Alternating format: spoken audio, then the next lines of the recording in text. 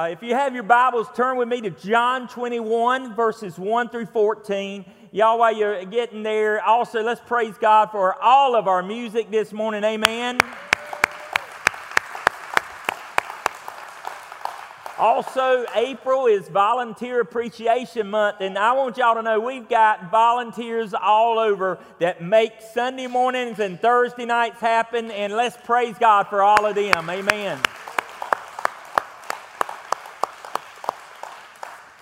John chapter 21, verses 1 through 14. John chapter 21, verses 1 through 14. After these things, Jesus showed himself again to the disciples at the Sea of Tiberias. And in this way he showed himself. Simon Peter, Thomas called the twin, Nathanael of Cana in Galilee, the sons of Zebedee, and the two others of his disciples were together. And Simon Peter said to them, I am going fishing. They said to him, we are going with you also. They went out and immediately got into the boat, and that night they caught nothing. But when the morning had now come, Jesus stood on the shore. Yet the disciples did not know that it was Jesus. Then Jesus said to them, children, have you any food? And they answered him, no. And he said to them, cast the net on the right side of the boat, and you will find some. So they cast, and now they were not able to draw it in because of the multitude of fish. Therefore, that disciple whom Jesus loved said to Peter, it is the Lord. Now when Simon Peter heard that it was the Lord, he put on his outer garment, for he had removed it, and plunged into the sea. But the other disciples came in the little boat, for they were not far from land, but about 200 cubits, dragging the net with their fish. Then as soon as they had come to land, they saw a fire of coals there, and fish laid on it, and bread. And Jesus said to them, bring some of the fish which you have just caught. And Simon Peter went up and dragged the net to land, full of large fish, 153, and although there were so many, the net was not broken. And Jesus said to them, come and eat breakfast. Yet none of the disciples dared to ask him, who are you? Knowing that it was the Lord. And Jesus then came and took the bread and gave it to them, and likewise the fish. And this is now the third time Jesus showed himself to his disciples, and after he was raised from the dead. This is the word of God for the people of God. Thanks be to God. Let us pray. Lord, we thank you for your word and for the inspiration of it. And now may it speak to our hearts and our lives in such a way that we will be challenged, changed, and never get over it. In Jesus' name, amen.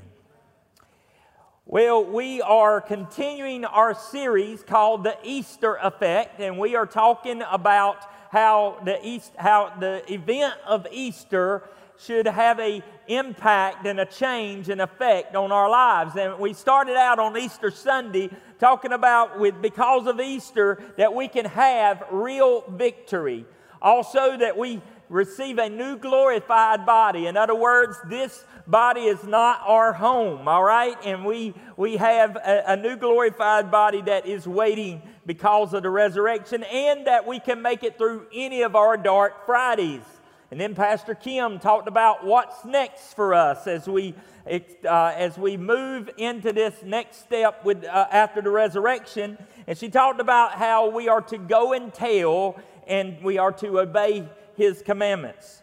And then last week we kind of got into, we're starting to talk about some of the persons that were involved after the resurrection and how the Easter effect played an impact on them. And the one that we talked about last week was Mary of Mary Magdalene, and how when she heard the voice of Jesus calling her name, when she heard Jesus call out her name, it made such a difference in her life. And we should be listening for the voice of the resurrected Christ. And so we're going to talk today about Peter and the disciples. It's more about a group, not just one person, but Peter and the disciples. And what do after Jesus comes and he appears to them in the room? He there blesses them. He breathes the Holy Spirit in them, and he gives them a commission. He says that just as the Father has sent me, now so do I send you. In other words, what you've seen me do, now it is for you to go and do the same. My mission that I have is now your mission to do. And so what is the first thing that the disciples do after this appearance? What do? They go fishing. That's right, they go fishing. Look what happens there, verses 2 and 3 of John 21. Simon Peter, Thomas called the twin, Nathanael of Cana in Galilee, the sons of Zebedee, and 2 others of his disciples were together. Simon Peter said to them, I am going fishing. And they said to him, we are going with you also. Now, I have preached on this before, and I have heard others preach on this, that how in the world, after experiencing the resurrected Christ, could you just go back to what seemed like business as usual? They were fishermen, and that's where they had first met Jesus. They were fishermen at that time, and it seems at first read that maybe they were just like, well, this didn't work. Jesus is risen. This thing's over. Let's go on back to fishing. But as I've studied it more and prayed about it, this time I felt a different leaning with this scripture. Actually, I believe it wasn't a bad thing that they went back to fishing. Because you see, sometimes in order for us to remember where we've come from, we have to go back to that place where God first worked in our lives. Amen? And so maybe here, as they were having to start over with this mission, with this newly given mission to them, maybe they just felt like they needed a reset to start, and so they get back to fishing. And I want to talk about today, how can getting back to fishing refresh the Easter effect in our lives? How can, if we are getting back to fishing, how can that refresh the Easter effect in our lives? And so let's look at that for a few minutes this morning. Number one, when we get back to fishing, Jesus reaffirms God's power. When we get back to fishing, Jesus reaffirms God's power. See, maybe they remembered when they first met Jesus and decided to say, let's go and see if he shows up again. They remember going. You remember that first time. It's in Luke chapter 5 that whenever Peter and the disciples, they had been fishing, they had caught nothing. All of a sudden, they see something awesome happen as Jesus tells them to launch out into the deep. They find themselves in a place where then they catch all of these fish. They saw a demonstration of God's power in that place. So why not go back to that place and see God's power again? You know, there's many times, there's certain places, if you've been with folks fishing very often, especially on creeks in the river and in certain areas in the sound and all, that folks find them a good place where they catch fish. And where do they go back to? They go back to that place. And sometimes they keep it kind of secret where that place is or whatever. Somebody on Thursday night on the way out told me, Tim, those fishing holes right there are called honey holes.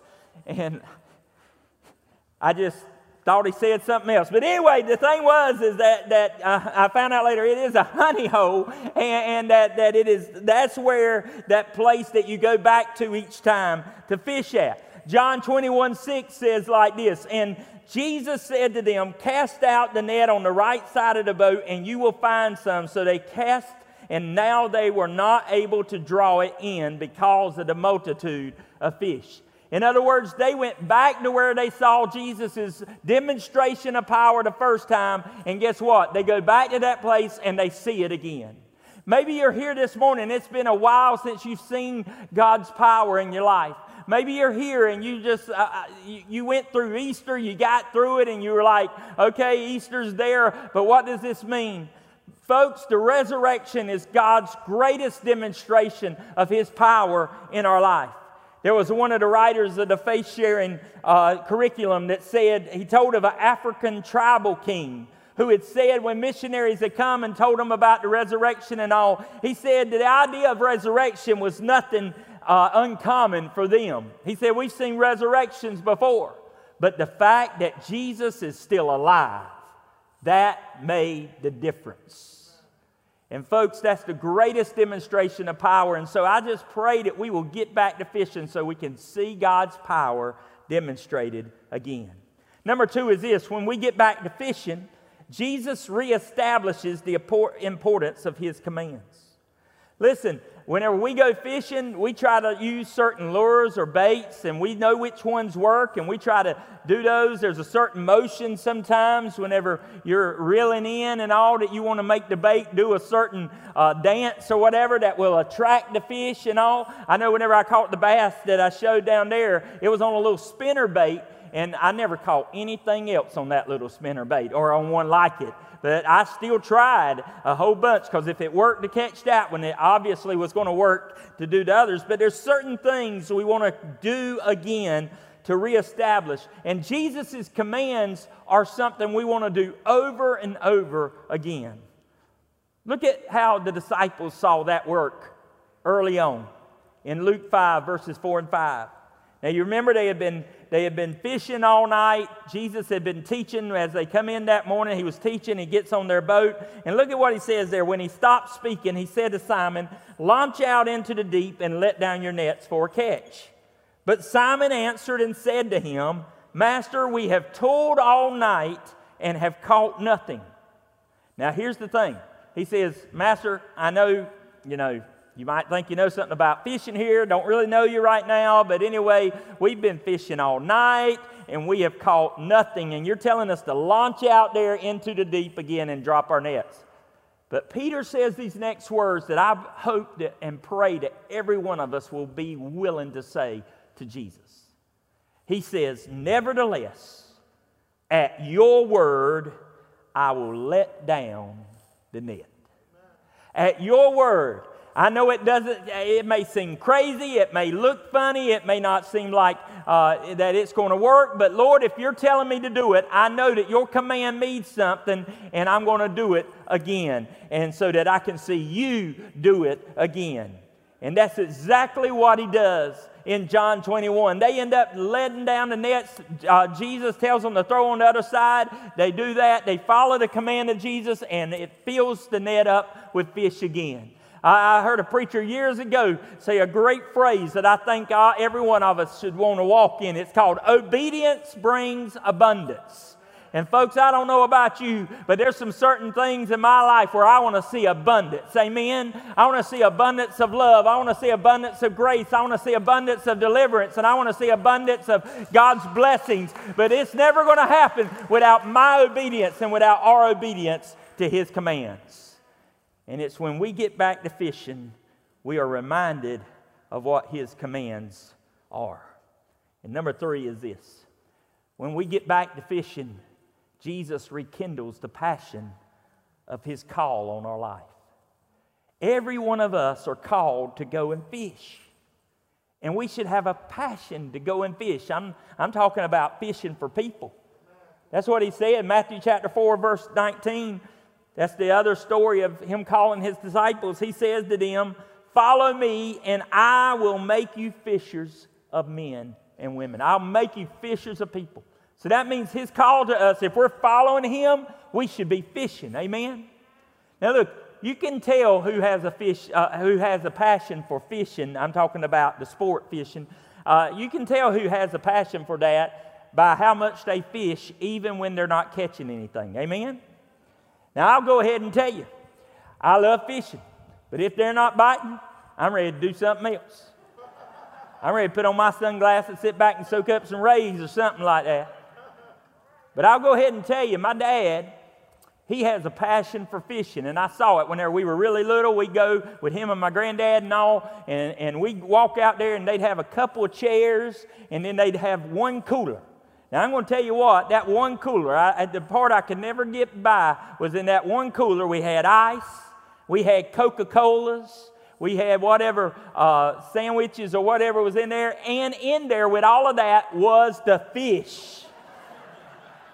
I remember pulling those old bottle Cokes, and I remember pulling them out, and I'd smell of them a minute before I wanted to taste it, wipe that thing off with some salt water or something. But anyway, everything went in that one cooler. But I remember he would fish. We'd be fishing off the surf, and he'd be surf fishing, and 30 minutes, hour, whatever goes by, I was ready to go if we weren't catching anything. In fact, I was trying to make me a little bed on top of the cooler over there just to pass the time away. But he kept fishing. And he kept fishing. You know why? Because he had a passion for fishing. He has a passion for fishing, folks. And let me tell you something. If we have that kind of passion for fishing for people for Jesus, then we are never going to get tired of doing it. Then we're never going to stop doing it. Whether we catch one fish or whether we catch 100 fish, we're going to keep fishing for the kingdom of God and helping to bring that good news to others. Listen, that rekindle of that passion was seen in John 21:11. So when Simon Peter went up and dragged the net to land, full of large fish, 153, and although there were so many, the net was not broken. Now, some scholars have had different theories about what this 153 meant. But some scholars most believe that it possibly was the number, this 153 was the number of the known people groups during that time. Whenever Jesus said to go out and make disciples of all nations, there were not nation states at that time. It was all different types of people groups. And they believed that 153 were the known number of people groups during that time. So whenever they pull in this harvest, whenever they pull in this net of fish, and there's 153, he's saying, I want you to go out to all nations, to all people, and have a passion for fishing for me. Folks, we have to get back to fishing. We have to get back to reaching people with the grace and love of Jesus Christ. Let's get back to fishing and build up the kingdom of God. Some years ago, we were in an evangelism workshop, and I remember Eston Brinkley, who's here this morning and part of our church. He and Katie are part of our church now and all. But I remember him having this one presentation that they brought, and it just was so incredible. It's called A Plea for Fishing. Now, whenever we're talking about fishing, we're talking about fishing for people. Listen what this plea for fishing was. Now it came to pass that a group existed who called themselves fishermen. And lo, there were fish in the waters all around. In fact, the whole area was surrounded by streams and lakes filled with fish. And the fish were hungry. Week after week, month after month, and year after year, these who called themselves fishermen met in meetings and talked about their call to fish, the abundance of fish, and how they might go about fishing. Year after year, they carefully defined what fishing means, defending fishing as an occupation, and declared that fishing is always to be a primary task of fishermen. But they did not fish. Continually, they searched for new and better methods of fishing and for new and better definitions of fishing. They loved slogans such as "Fishing is the task of every fisherman." They sponsored special meetings called fisherman campaigns and the month for fishermen to fish. They sponsored costly nationwide and worldwide congresses to discuss fishing and to promote fishing, and to hear all about the new ways of fishing, such as new fishing equipment, fish calls, and whether any new bait had been discovered. Problem was, they didn't fish. These fishermen built large, beautiful buildings called fishing headquarters. Oh, come on now. The plea was that everyone would be a fisherman and every fisherman should fish.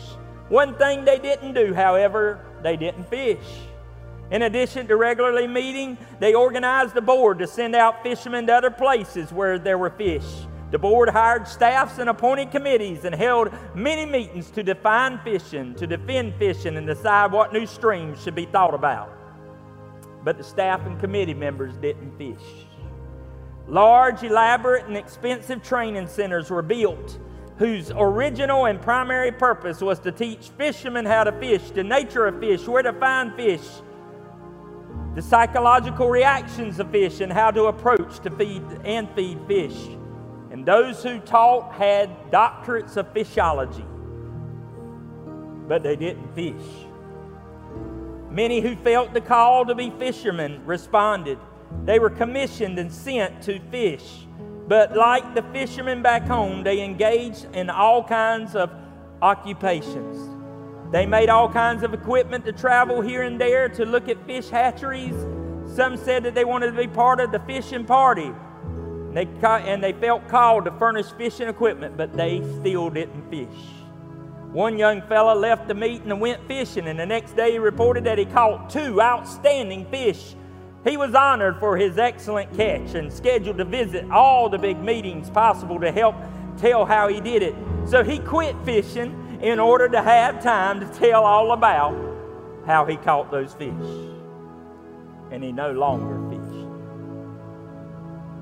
They received the ridicule of some who made fun of their fishermen's clubs and the fact that they claimed to be fishermen but never fished. They wondered about those who felt it was of little use to attend weekly meetings to talk about fishing. After all, were they not following the Master who said, "Follow me and I will make you fishers of men"?